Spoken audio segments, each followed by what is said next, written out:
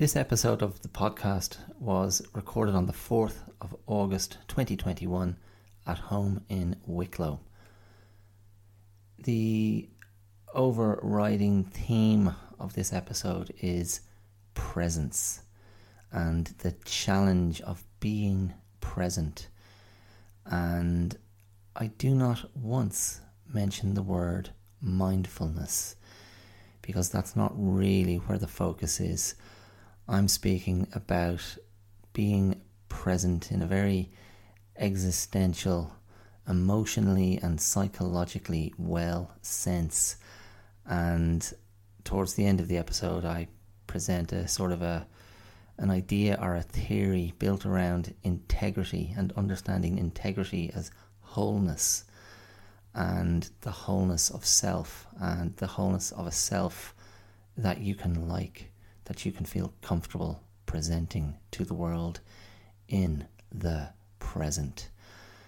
Quite a few actors get a mention in this episode for various reasons. Matt Damon, Tom Hanks, Will Smith, Philip Seymour Hoffman.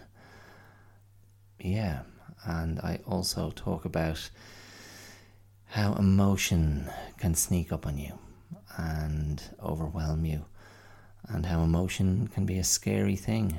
And I share a personal story, a personal incident, a personal memory of how I was relatively recently in my life overwhelmed by a big emotional moment. So there you go. Lots of interesting stuff to look forward to, I hope.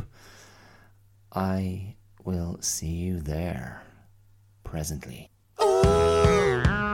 Not gonna change my mind, leaving the dream behind. Hi, I'm Dara Clear and you're listening to The Clear Out. How the hell are you? How's she going? How's life? How has your week been, or your month, or your year, or whatever time frame you're dealing with? Is time going extremely slowly or really, really fast? It's a strange thing, the repetitive nature. How repeating things again and again and again can seem like drudgery, but it also seems to accelerate time. I found since becoming a parent that life has accelerated, time has accelerated. So many routines and repeated behaviours are in place in terms of what I do as a parent, as a father, canon father. That things just have gone very quickly. It's a strange thing, our grasp of time, how we perceive it, how we feel it, how we experience it. And that is going to lead me into this episode's prevailing topic, which is an engagement with the concept of present. And further to the notion of time, I'm thinking about the present tense, the present moment. I did refer to the present tense a couple of episodes ago when I was quoting The Joker as written by Alan Moore in The Killing Joke, and his use of the present tense to describe, the particular excruciating existential anxiety of being alive and facing forwards into dire reality. I'm going to return to this, but I don't want to get deep into it right this second. I'm going to row back. I'm going to row back upriver, back to where I've been, back to the actual river that I was swimming in mere hours ago. After teaching karate this morning, the sun was out and I thought, this is a window, let's take this window. And myself and my cousin and my daughter went down to the river, where we bumped into a friend. she was leaving as we were arriving, so there was a quick chat under the shade of the trees, and then in we went. It started to rain almost as soon as we arrived. My daughter was not impressed. She's like, "Come on," and swiftly changed out of her swimming gear, which she had put on before we left the house, back into her civvies, and sat there with a grumpy face on, the towel wrapped around her. Now, she was sheltered. She was out of the rain, but yeah, she took a very dim view of the inclement turn in the weather. However, my cousin and I plunged in, and yes, there has been a drop in temperature in the old river. It happens quickly. I would argue come mid-September, late September, maybe only mid-September, the river is almost too cold, even for the likes of me, who's a little bit used to some cold water. But the sea will be beckoning. The colder nights, there's a drop in temperature. There was a man here last night doing some work at #blessed, just clearing some ground. He's going to lay some gravel later in the week, spread some gravel. So he was having a quick word with me and commented how the nights are drawing in already. Now, even though we do have a great, good old long day still, it is only early August after all. Let's not plunge ourselves into some sort of strange anticipatory thing regarding winter. It's coming. She's coming. Quick, light the stove. We're not there yet, but there has been a noticeable shortening of the evening. The night light descends a little bit sooner than it has been, and there was I last night trying to round up our lovely. I was going to say a bad word there. Our lovely, cherished, I say, our cherished chickens. Oh man, yeah, it's great. I'm a big fan. I'm a big fan. As I said to my wife this morning, if they don't start laying eggs soon, I think it's time to regard them as being more trouble than they're worth. And there's an axe in the shed that I can sharpen and deploy with great enthusiasm, should the need arise. However, I don't think it'll come to that, because I'm outnumbered in this household of animal lovers, chicken cherishers. So rest assured, the bobble-headed, half Polish, half Mexican chickens will continue to thrive and drive me mad at night trying to get them into their flippin' bloomin' frickin' hen house, carrying them one by one as they squawk, even though I think they're asleep. Who knows what goes on in a chicken's head? Who knows? I mean, we've had a lot of stuff in the world of sports in recent years about concussions and the damage of high impact sports. There was that movie that Will Smith was in. I have to say, I thought it was awful. Oh, lads, what was that called? It wasn't called Concussion, was it? And it wasn't called Headache. But it was based on a true story about an African doctor who started to diagnose former NFL players, that's American football players, and how post-retirement many of them were suffering the quite dreadful after effects of repeat concussion, leading to massive depression, uncontrollable rage, altered brain states, and really not well. But anyway, it was made into a very po-faced sanctum. I mean, it's hardly going to be a comedy, is it? I mean, there's material there if you wanted to go down that road, but it was just way too po-faced, self-serious, sanctimonious, and a saintly performance by Will Smith, who I struggle with. I'm going to be honest. He's an actor of considerable charisma, I think, and I had high hopes for him back in the day when he graduated from The Fresh Prince of Bel-Air and appeared in 6 Degrees of Separation. Like, isn't that the movie that the game is named for? Where he claimed to be Sidney Poitier's son, nephew, some sort of relation, and charmed the pants off some uptown crowd. I think Stockard Channing was in it as well. And I thought, this is one to watch. But my Will Smith argument is that he is one of those actors who never, ever wants to be unattractive, never wants to discourage his fans, never wants to turn them off. And even when he plays superficially kind of edgier characters, perhaps in Peter Berg's Hancock, where he played an alcoholic superhero, grumpy, it's still cute grumpy. And yeah, it's just one of my all-time hates in actors when they play cute. Just don't. Just stop, will you? Come on. Give it up. Will Smith, stop. Yeah, there you go. Anyway, now why was I talking? Oh yeah, Will Smith, 6 Degrees of Separation. And why was I talking about that? Dun dun dun. Complete loss of the train of thought. It's left the station and it's on a track and I cannot get it back.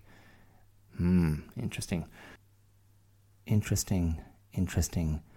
And I just did a sneaky edit there, and this is not the same sequence. I just stole some time to regather my train of thought, pull it back to the station. And what I was going to say, I was talking about Will Smith, I was talking about Concussion, that movie. I'm sure it's not called Concussion. Concussion. Anyway, I had asked the question, what do chickens think about? What's in a chicken's head? Now think about it. A chicken spends its entire day pecking the ground, effectively headbutting the ground with its mouth, I grant you. But perhaps a chicken is in a permanent state of concussion from all that head banging all day long. So maybe there's nothing going on in a chicken's head except a little tiny brain rattling around there frantically trying to hold on to a hand strap, frantically trying to grip the inside of the chicken's skull to stabilize itself.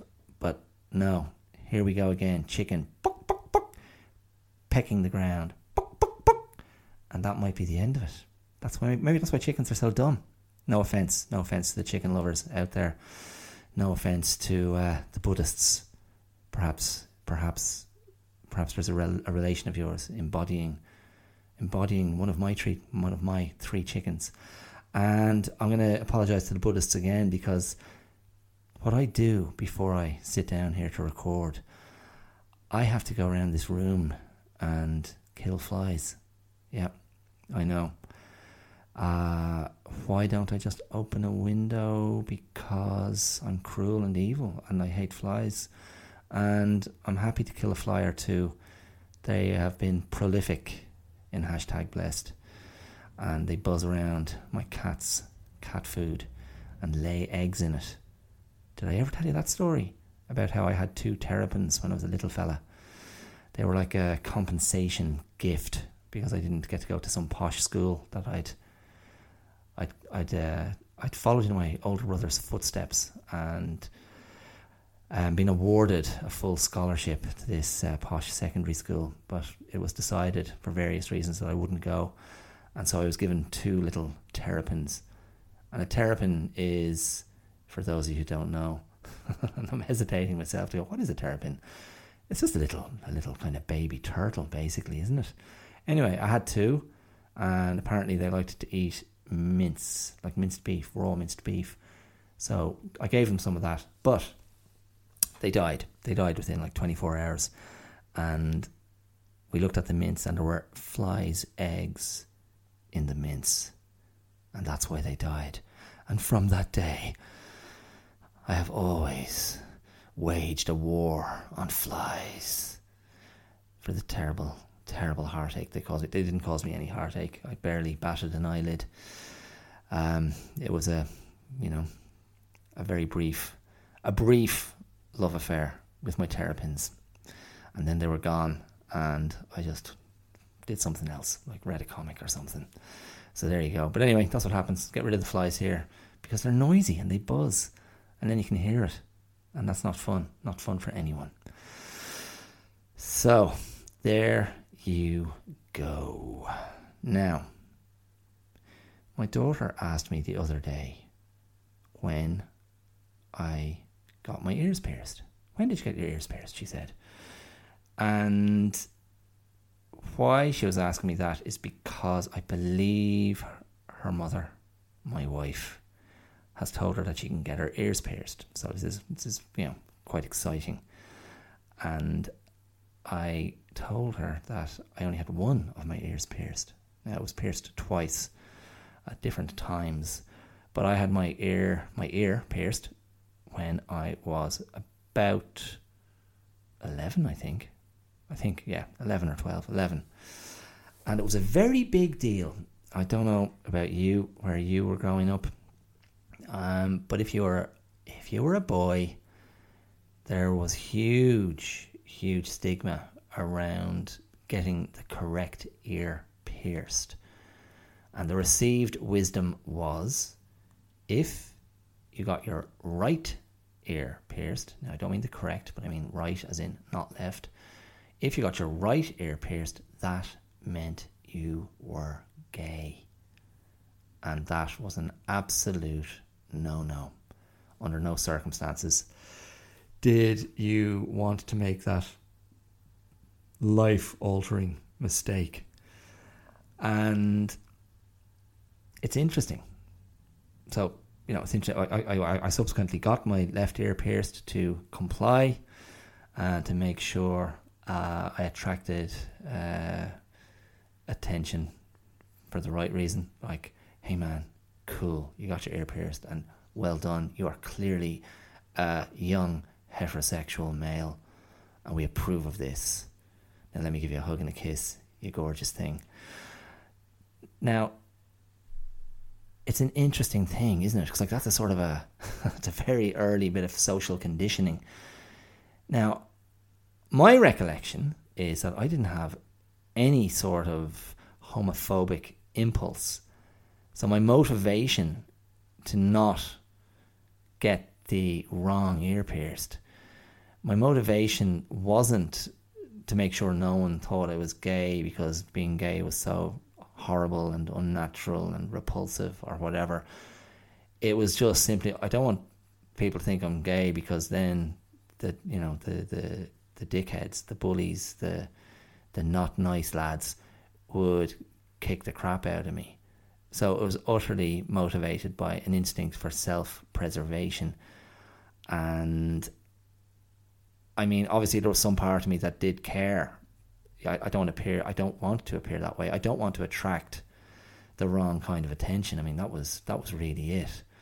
But ultimately, of course, that becomes like a conspiracy of silence, doesn't it? Really.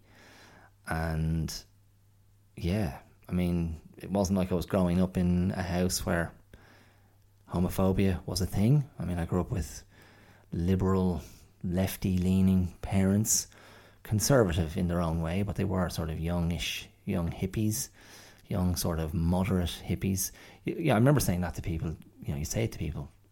I remember saying that to my contemporaries at different times in my life, and I guess it wasn't that common a choice. I mean, that's an understatement. It wasn't a very common choice. Now, of course, because my parents were like that, there were many hippie-ish, alternative-ish friends in their circle, and I grew up with those people and the children of those people, so it was normal to me, but it wasn't the conventional sort of 70s, 80s upbringing that a lot of other Irish children were having.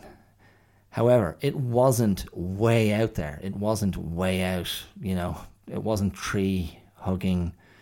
It wasn't parents being blitzed off their heads on illicit substances.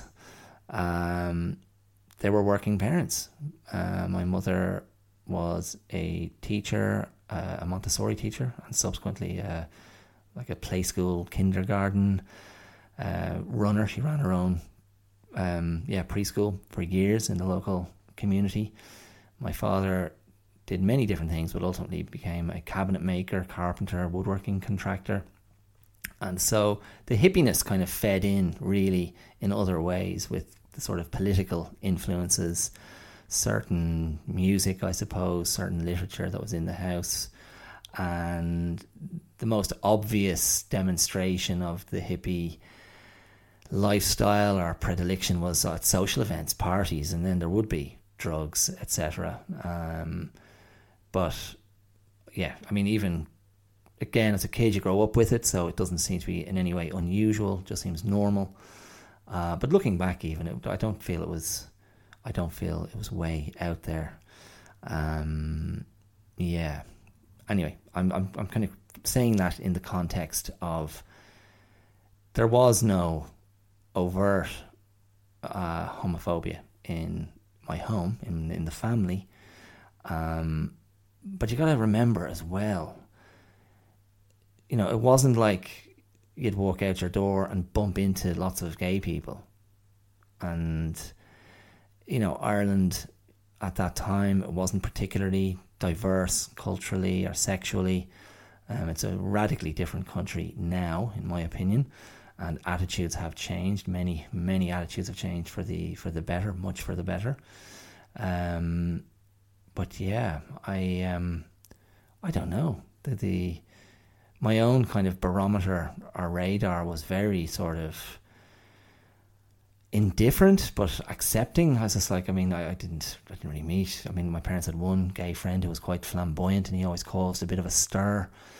But yeah, I mean, I just wasn't meeting. I wasn't meeting anyone. But then that wasn't the time when people would come out and say it to you or be open or out, I suppose. So yes, I did have some thought about this. What was that thought? Don't know. Anyway, there's not really a conclusion there. However, the thread that I'm trying to weave here, it's an interesting thing. And if we take the idea, let's just run with closeted homosexuality or closeted otherness or closeted lesbianism. I mean, when I say gayness, I kind of apply that to whether it's homosexual, whether it's male or female. Gay to me, it's either way there. Both genders are included, is what I'm trying to say. And I'm not going to get into every permutation of gender. It's just not. It's not something like I have any real authority with which to speak.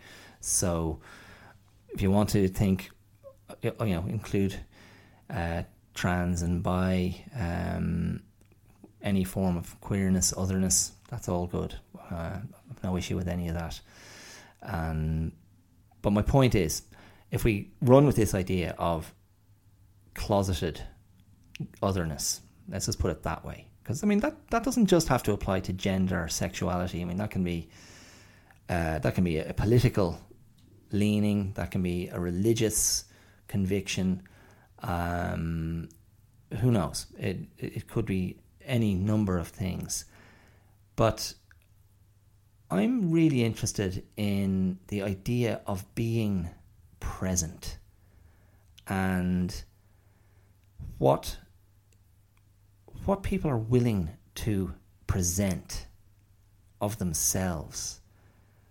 And I'm trying to sort of look at this in the context of what we do to hide and what we do to conceal ourselves and what we do to avoid ourselves, really.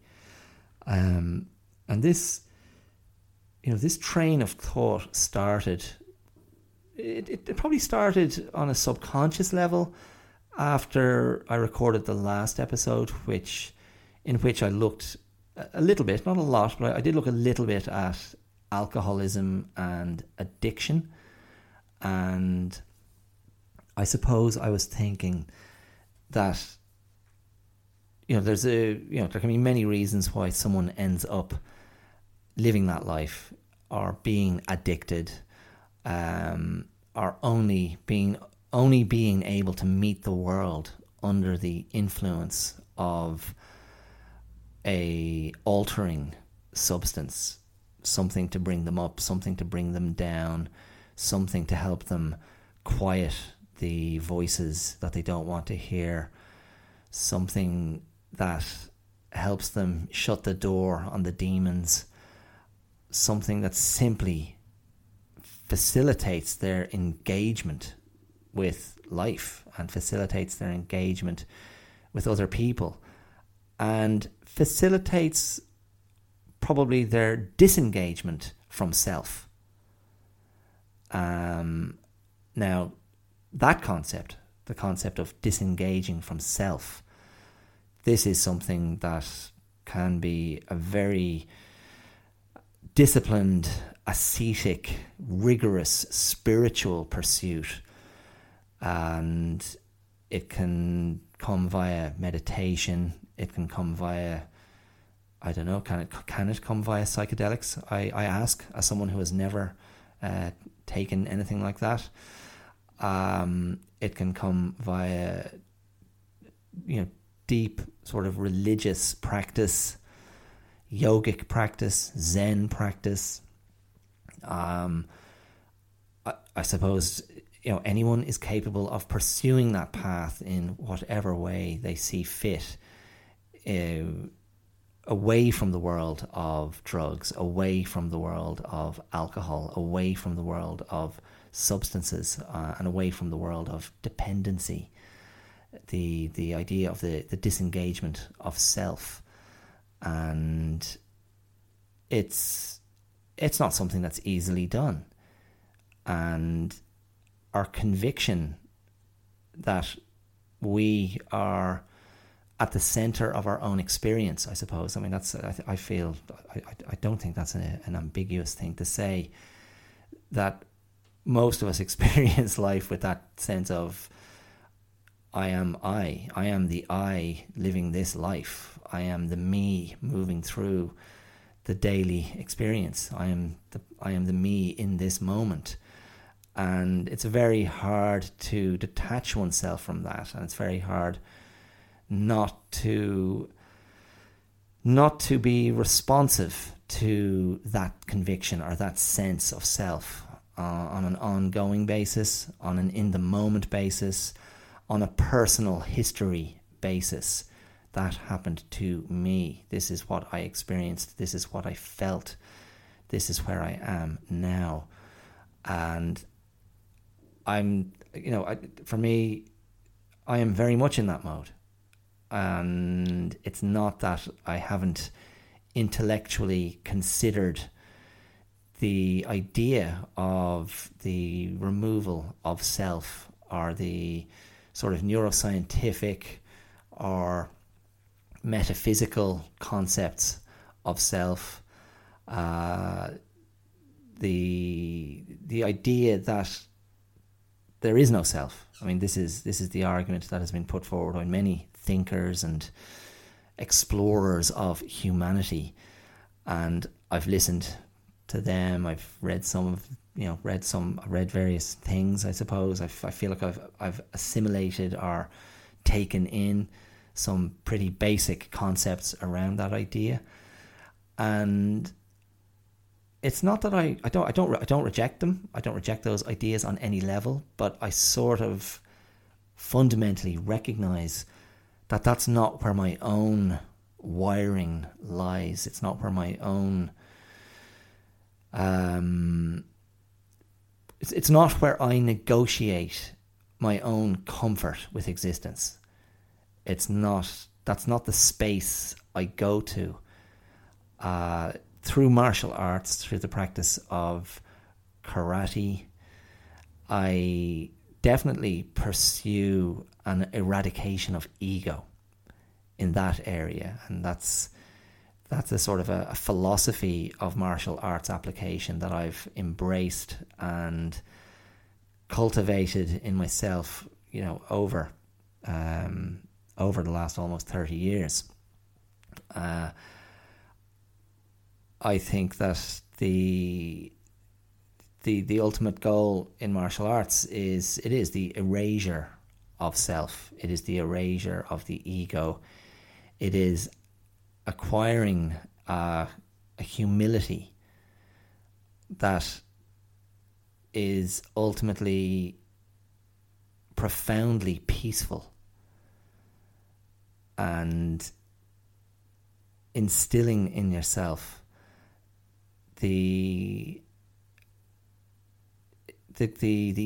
instilling in yourself the resistance or the unconcern around provocation. Now, that's a difficult thing, because fundamentally what that is, it's where the removal of ego comes into that is you're saying, I have no ego, therefore I cannot be offended. There's nothing to protect. I have no wish to protect myself because I'm not valuing myself that highly. And therefore the anger or the provocation that is being directed at me, it's not mine. It's not a product of me. It's outside of me. And I choose not to engage with that. And that in itself, I believe, is a type of weapon. That can be truly disarming. Because very often when someone is angry, an angry person, someone who's trying to provoke you, they want to fight. I mean, that's the desire. Fight with me. Now, the motivation behind that desire to fight, that's unknown. That could be something that they want to recreate something that they've always known, that's the only place they feel comfortable. If they've grown up in a turbulent household, if it's the only way they understand validation or engagement is to be involved in conflict or to be shouted at or to be struck. It could be a self-hating thing, a self-hurting thing. Who knows? Or they might just hate you. They might just think, this guy's a dick. I want to beat him up. Yeah, it's possible. Why does he look so happy? Don't be smug. Don't be smug with your humility. I am so humble. Oh my God, it's almost unbearable. I think I'm the most humble person in the world. My humbleness is so awesome. Yes. Anyway, I am veering into the abyss of a tangent.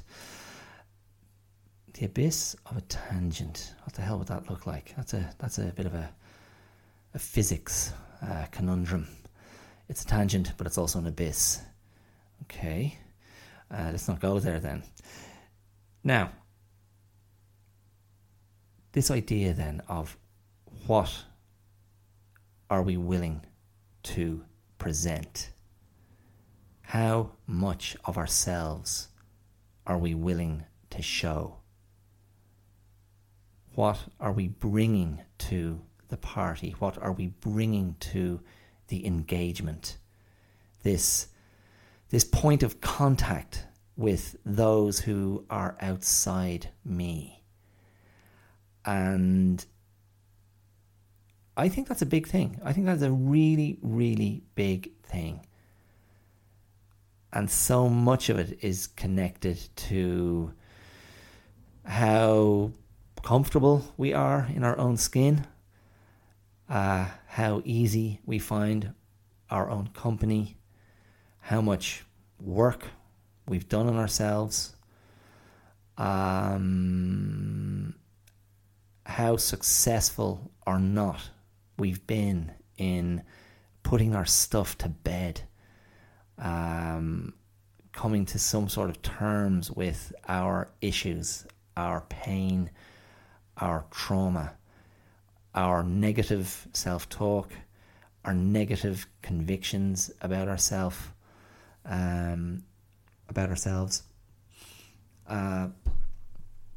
our sense, and I think often it's kind of a double whammy, isn't it? Because we have something we believe to be true about ourselves that makes us convinced that we can only be seen a certain way by the outside world. And when that is something that is personally, emotionally, or psychologically debilitating, it's extremely difficult then to meet the world. It's extremely difficult to step outside the front door.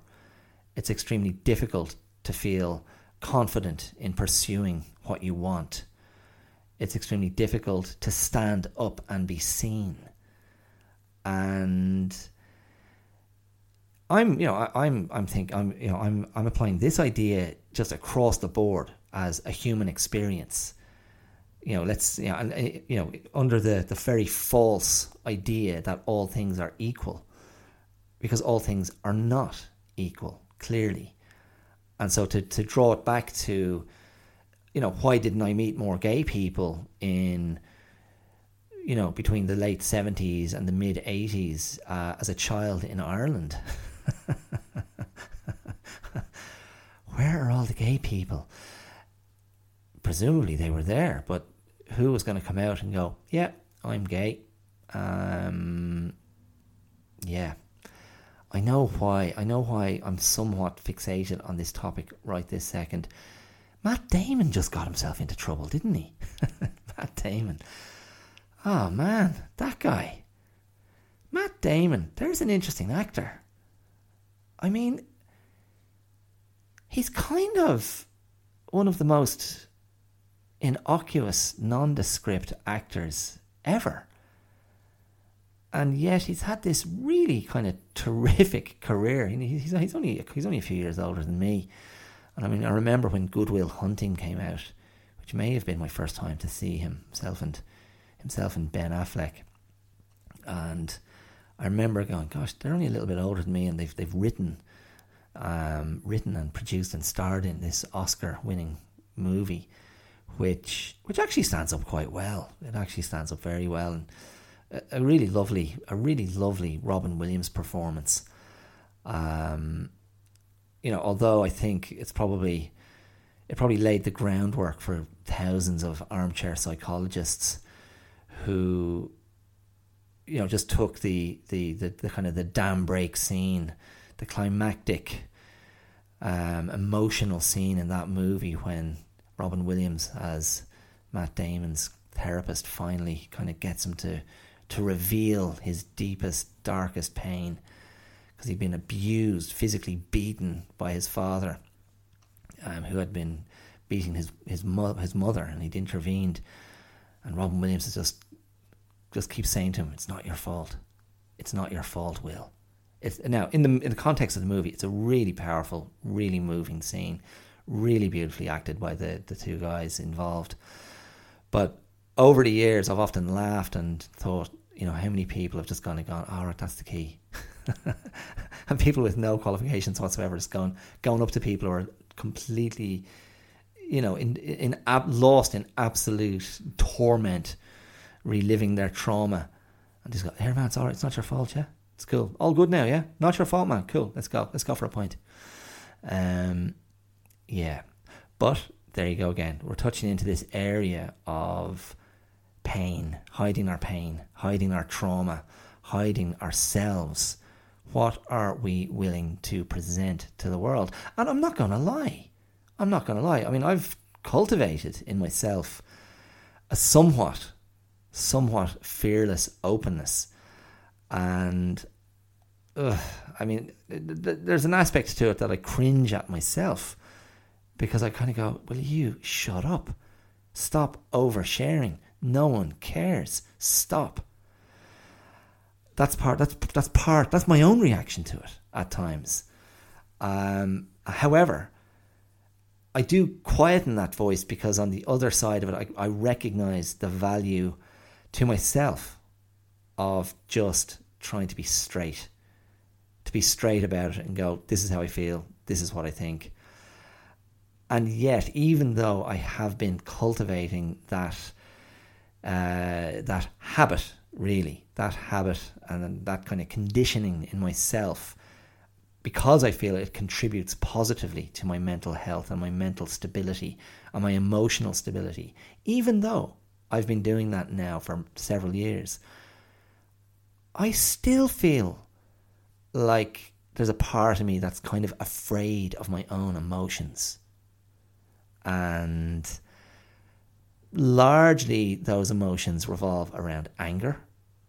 And they also revolve around a certain amount of hurt or grief. And I know they're in me. And I know there's a sort of potentially a volcanic anger. I'm trying to make myself sound like some sort of superhero. The volcanic anger has been released. It has been unleashed. Lava will flow. I'm not talking about that. I'm just trying to put into words that I feel at times there's an untapped or a suppressed anger in myself that feels potentially explosive and destructive and overwhelming. And I could say the same thing about a certain reservoir, or maybe reservoir is a good word. Definitely some deeply held pain or hurt that I feel could overwhelm me if given full expression. And I kind of mind myself. I manage it like it's like a saucepan on the stove. You're trying to stop from bubbling over, so you're just constantly adjusting the temperature, or slightly moving the lid off the top of the saucepan to let the steam out and let the fluid kind of drop down. But it's an interesting thing because sometimes you just can't control it. Sometimes it literally is. It's literally a dam burst. The dam inside me, the dam of emotion. It's metaphorically a dam burst, but sometimes you can't stop it. You cannot stop the emotion coming out. And I've referred to this before. I've referred to occasional losses of temper, which, while necessary, while to an extent unavoidable, they don't always feel good, and there can be an aftermath which is often not pleasant to mop up or negotiate or try to repair. But the sort of softer, and that's my term. I'm just going to go with, if for me anger is hard, it's fiery, it's explosive, it's dangerous, volatile.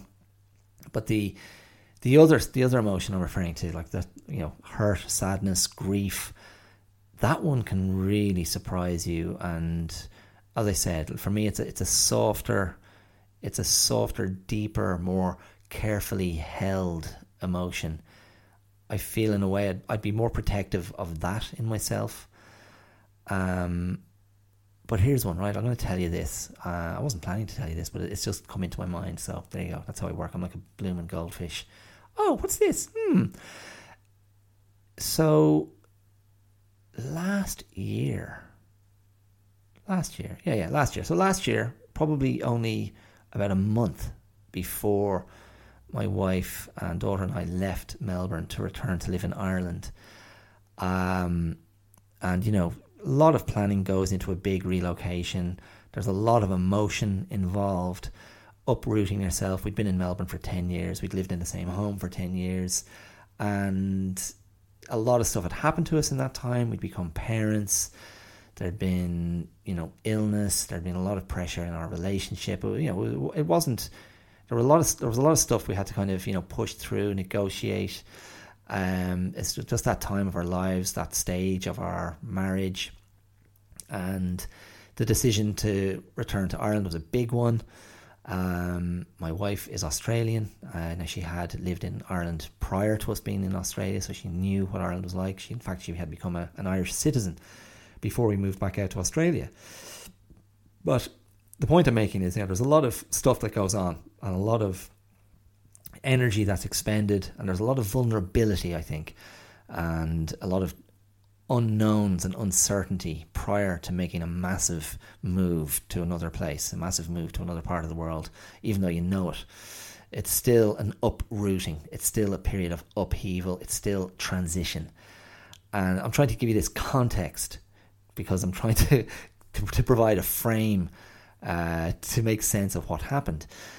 And anyway, my wife and I were watching the second or third season. I don't know how many seasons there's been. There's a TV series called Ozark, which features Jason Bateman.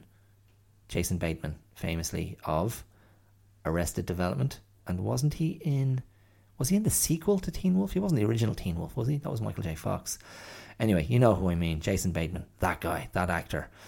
And in Ozark, he plays an accountant who has been laundering money for Mexican, the Mexican cartel.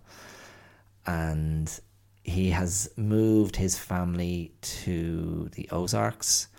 And you're going to have to be an American listener to tell me where that is, or someone who's good at geography. But it's sort of, is it? It's not the Appalachians, is it? But it's similarly rural. And there's lakes, and it's a lovely countryside. Anyway, there's a storyline in Ozark where Jason Bateman's wife, played brilliantly and kind of chillingly by Laura Linney. Is she an underrated actress? I don't think she is. Maybe she is. Maybe she hasn't had those truly stellar roles that have really gone bang. You know, here's the Meryl Streep of her generation. That's if you like Meryl Streep. You might not. You might find Meryl a bit too good. She's a bit too good at the old acting. Look, there she is, acting again. Isn't she amazing with the acting? Laura Linney's a different beast, but she's kind of a brilliant actress. In fact, I watched her the other night in Mystic River, the 2003 Clint Eastwood movie of the Dennis Lehane novel, about kind of working class Boston people. And yeah, dark movie. I feel it hasn't aged that well. It wasn't as good as I'd remembered.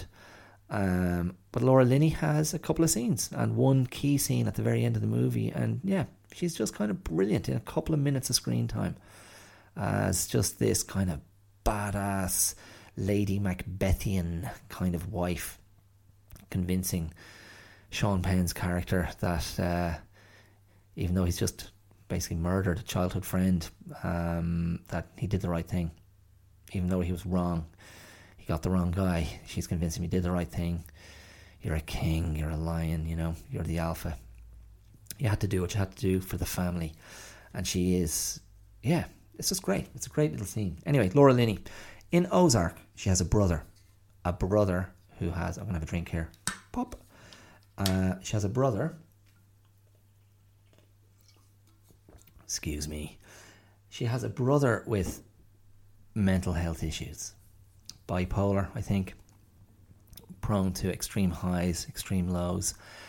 And in the end, it is decided he has become too great a liability, that they simply cannot handle him, and that he is going to implicate them too dangerously in terms of their attempt to siphon off money from the cartel and avoid being slaughtered or brutally murdered by the cartel.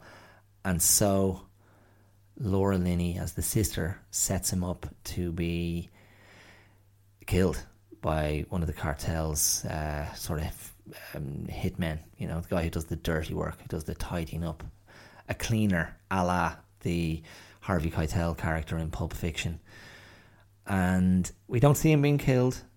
We see him being left behind in a diner. Laura Linney drives out of the diner. The hitman arrives, and the brother, who has just had a very emotional but sort of happy, blissed out kind of conversation with his sister, saying how he's going to kind of sort himself out, and his kind of raw vulnerability is there to see. And I've gone blank on that actor's name. I thought he did such a good job. He was also in the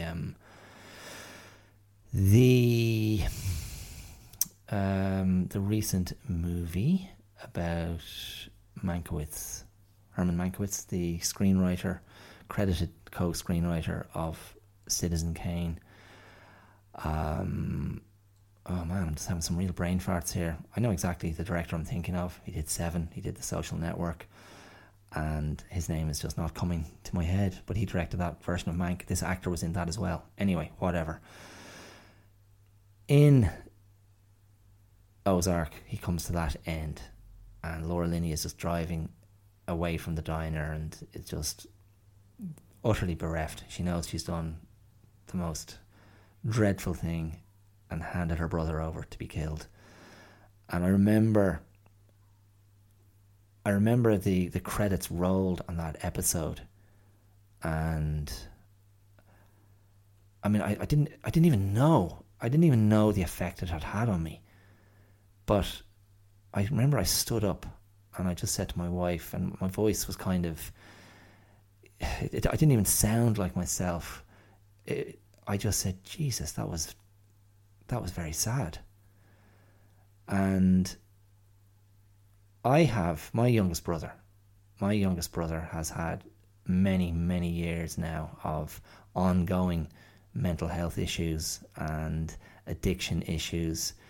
He's alive. I can't say he's well, but he's alive. He's at large. He's still making decisions for himself. Not good decisions, I would argue, but that's the nature of a mental health disorder, a mental health affliction.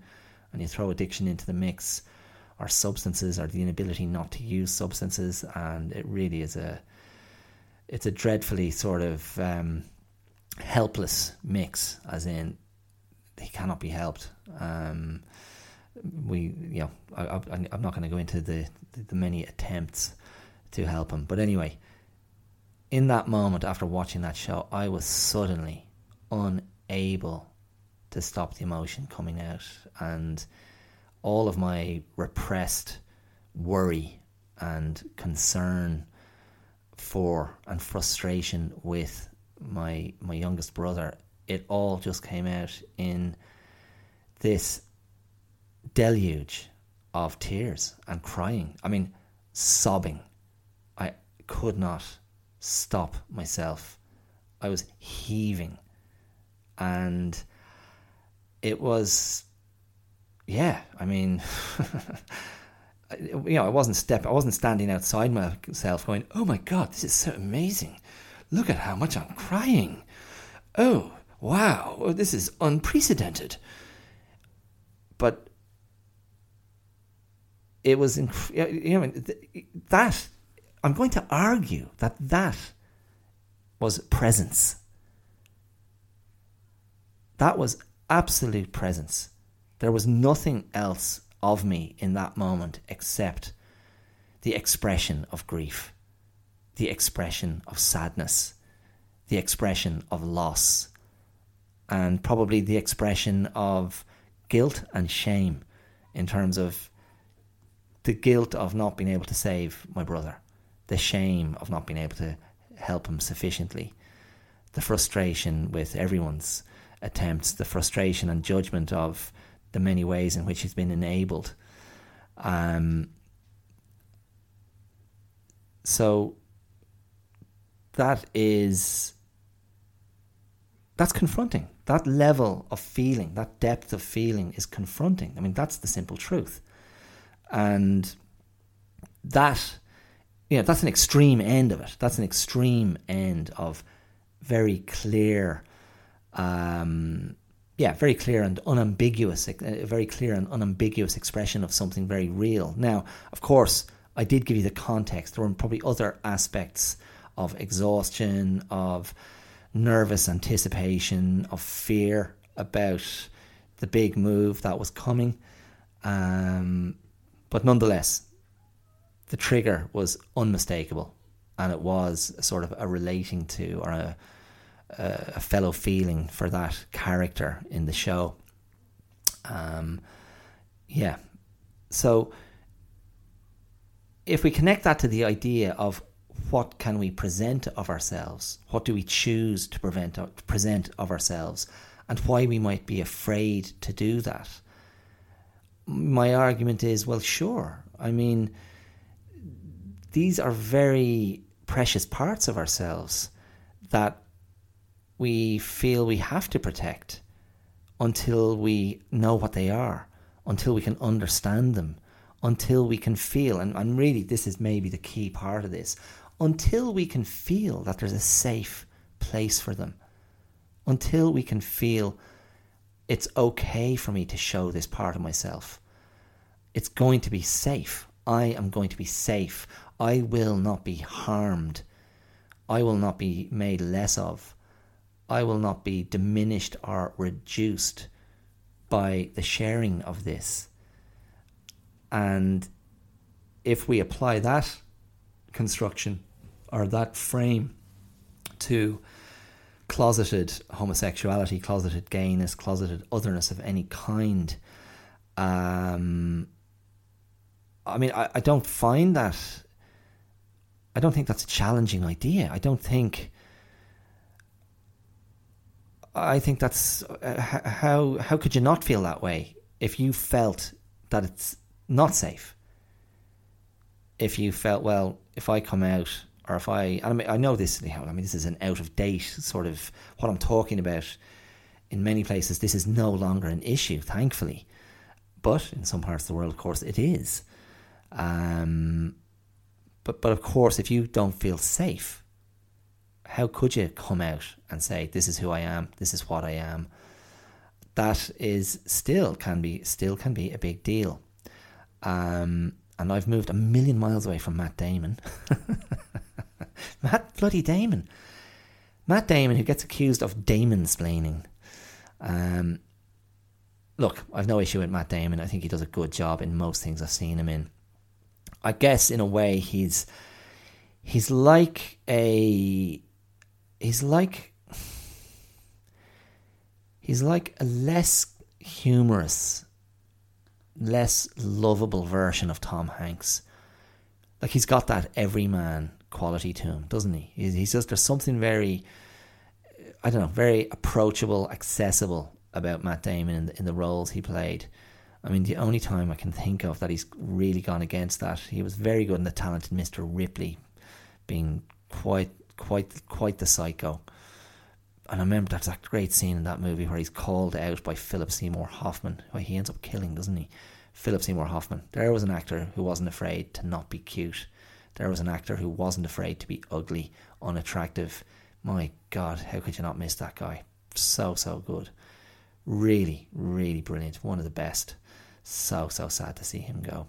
Anyway, Matt Damon, just this week, apparently. Just this week. He basically got shamed by one of his daughters. Like, he's got like one of his daughters, I think, is 20.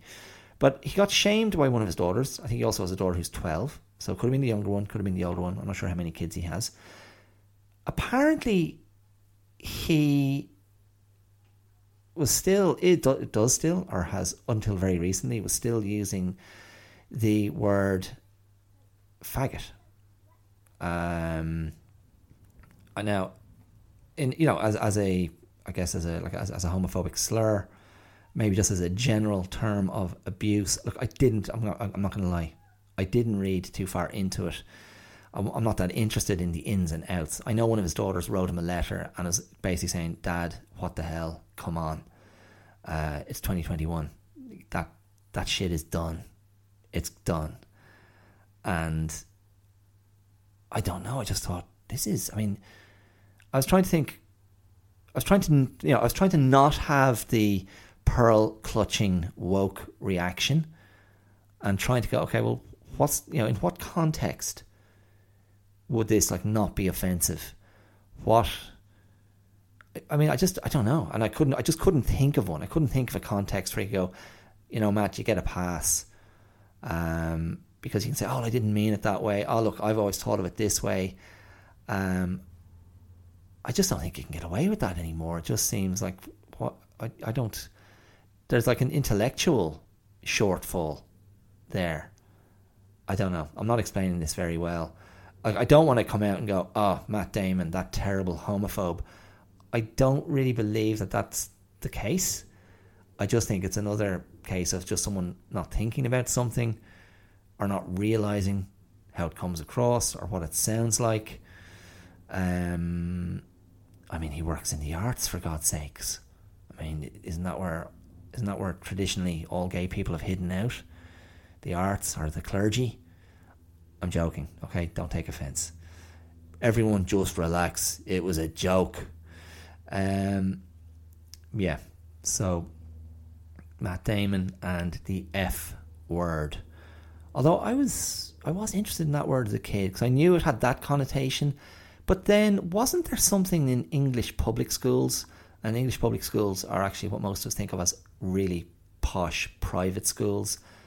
But wasn't there a role, like a prefect type role, and that person was a fag?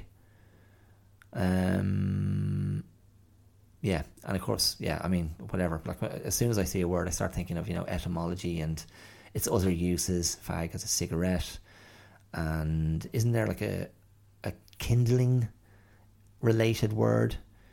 Like it's a faggot of branches. Isn't that right? Am I wrong? I don't know. Anyway, whatever.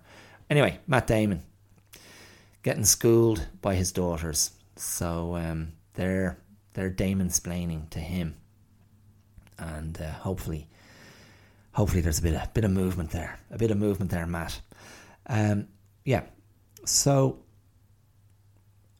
look, I don't know. I mean, I know I've gone around the world a bit with this. I suppose I wanted to bring it back to ultimately this idea of the present, being present. And the fear of being present is kind of the same as the fear of the present, like the present moment. Because to be fully present is to be fully here.